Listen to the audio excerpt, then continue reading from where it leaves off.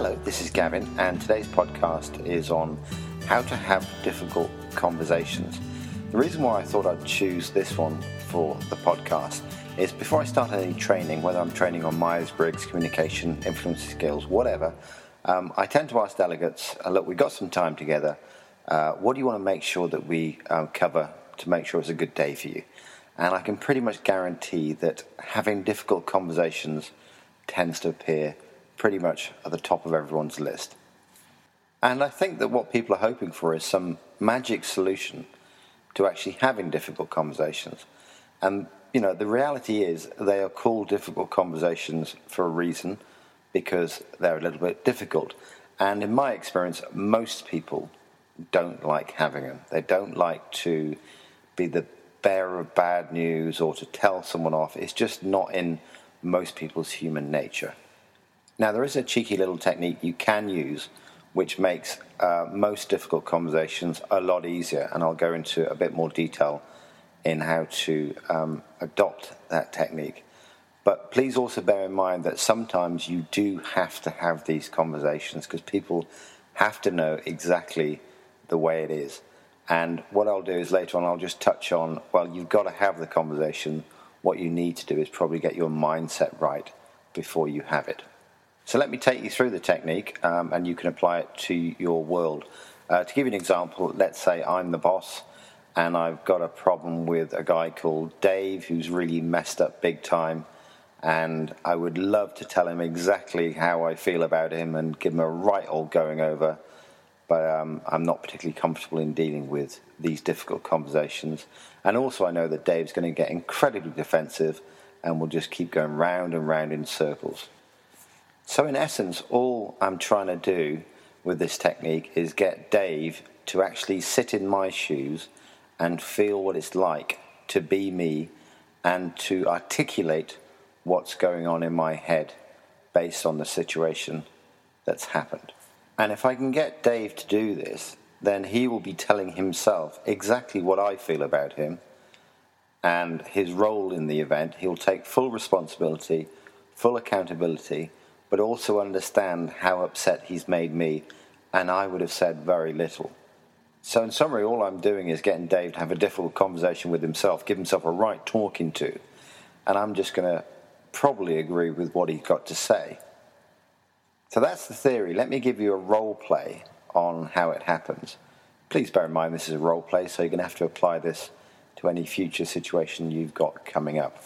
So what I do is I ask Dave to sit in my shoes and tell me exactly what I'm thinking. So I'll go, Dave, that situation has just occurred. Can you just for a second pretend you're me and tell me exactly what I'm thinking?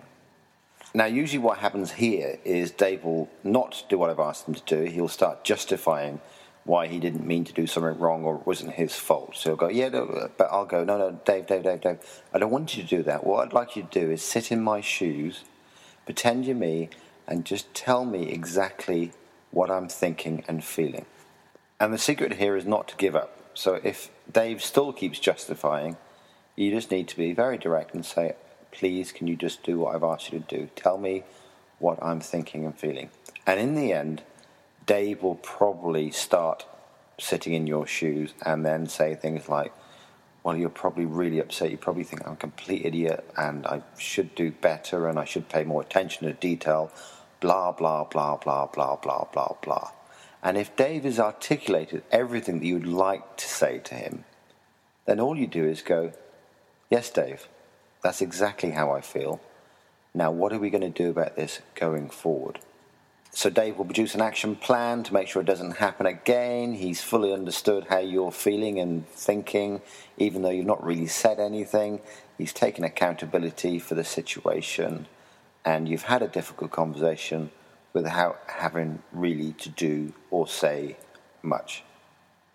Trust me, it works most of the time. Sometimes it doesn't work, and you just need to be direct and have that difficult conversation.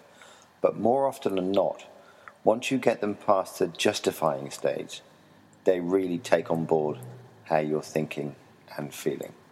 Now, I said at the beginning, sometimes you just have to have difficult conversations.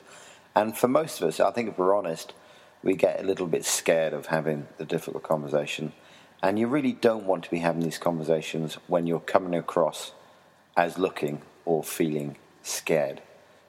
See, the brain will play tricks on you. If you're feeling a bit nervous or scared, it will start figuring out all the possible bad combinations of things that could happen. So what you need to do is just get yourself in a quiet place before the meeting. And if you can, go back to the last time you felt confident and calm, because that's probably the way you want to come across when you're having a difficult conversation. So remember the last time you felt very confident and calm, and close your eyes and go back to that memory and try and see what you saw, hear what you heard, and feel what you felt. And if you can, go back into that memory and see things through your own eyes. So you're looking through your own eyes, and that will take you back into that state of mind. And then when you're ready, go in and have your meeting. If you get time, you might want to listen to some of the previous podcasts on state management or mooing like a cow. It's all the same concept about getting yourself in the right state rather than the right state before you hold meetings. I'm pretty confident that if you try the technique I described before about getting people to sit in your shoes and articulate what you're thinking and feeling, you can probably reduce the need for difficult conversations by 70 to 80%, which makes life so much easier for you.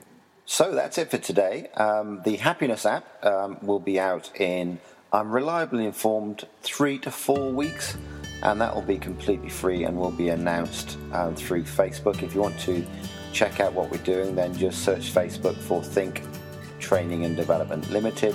Until next time, take care. See ya.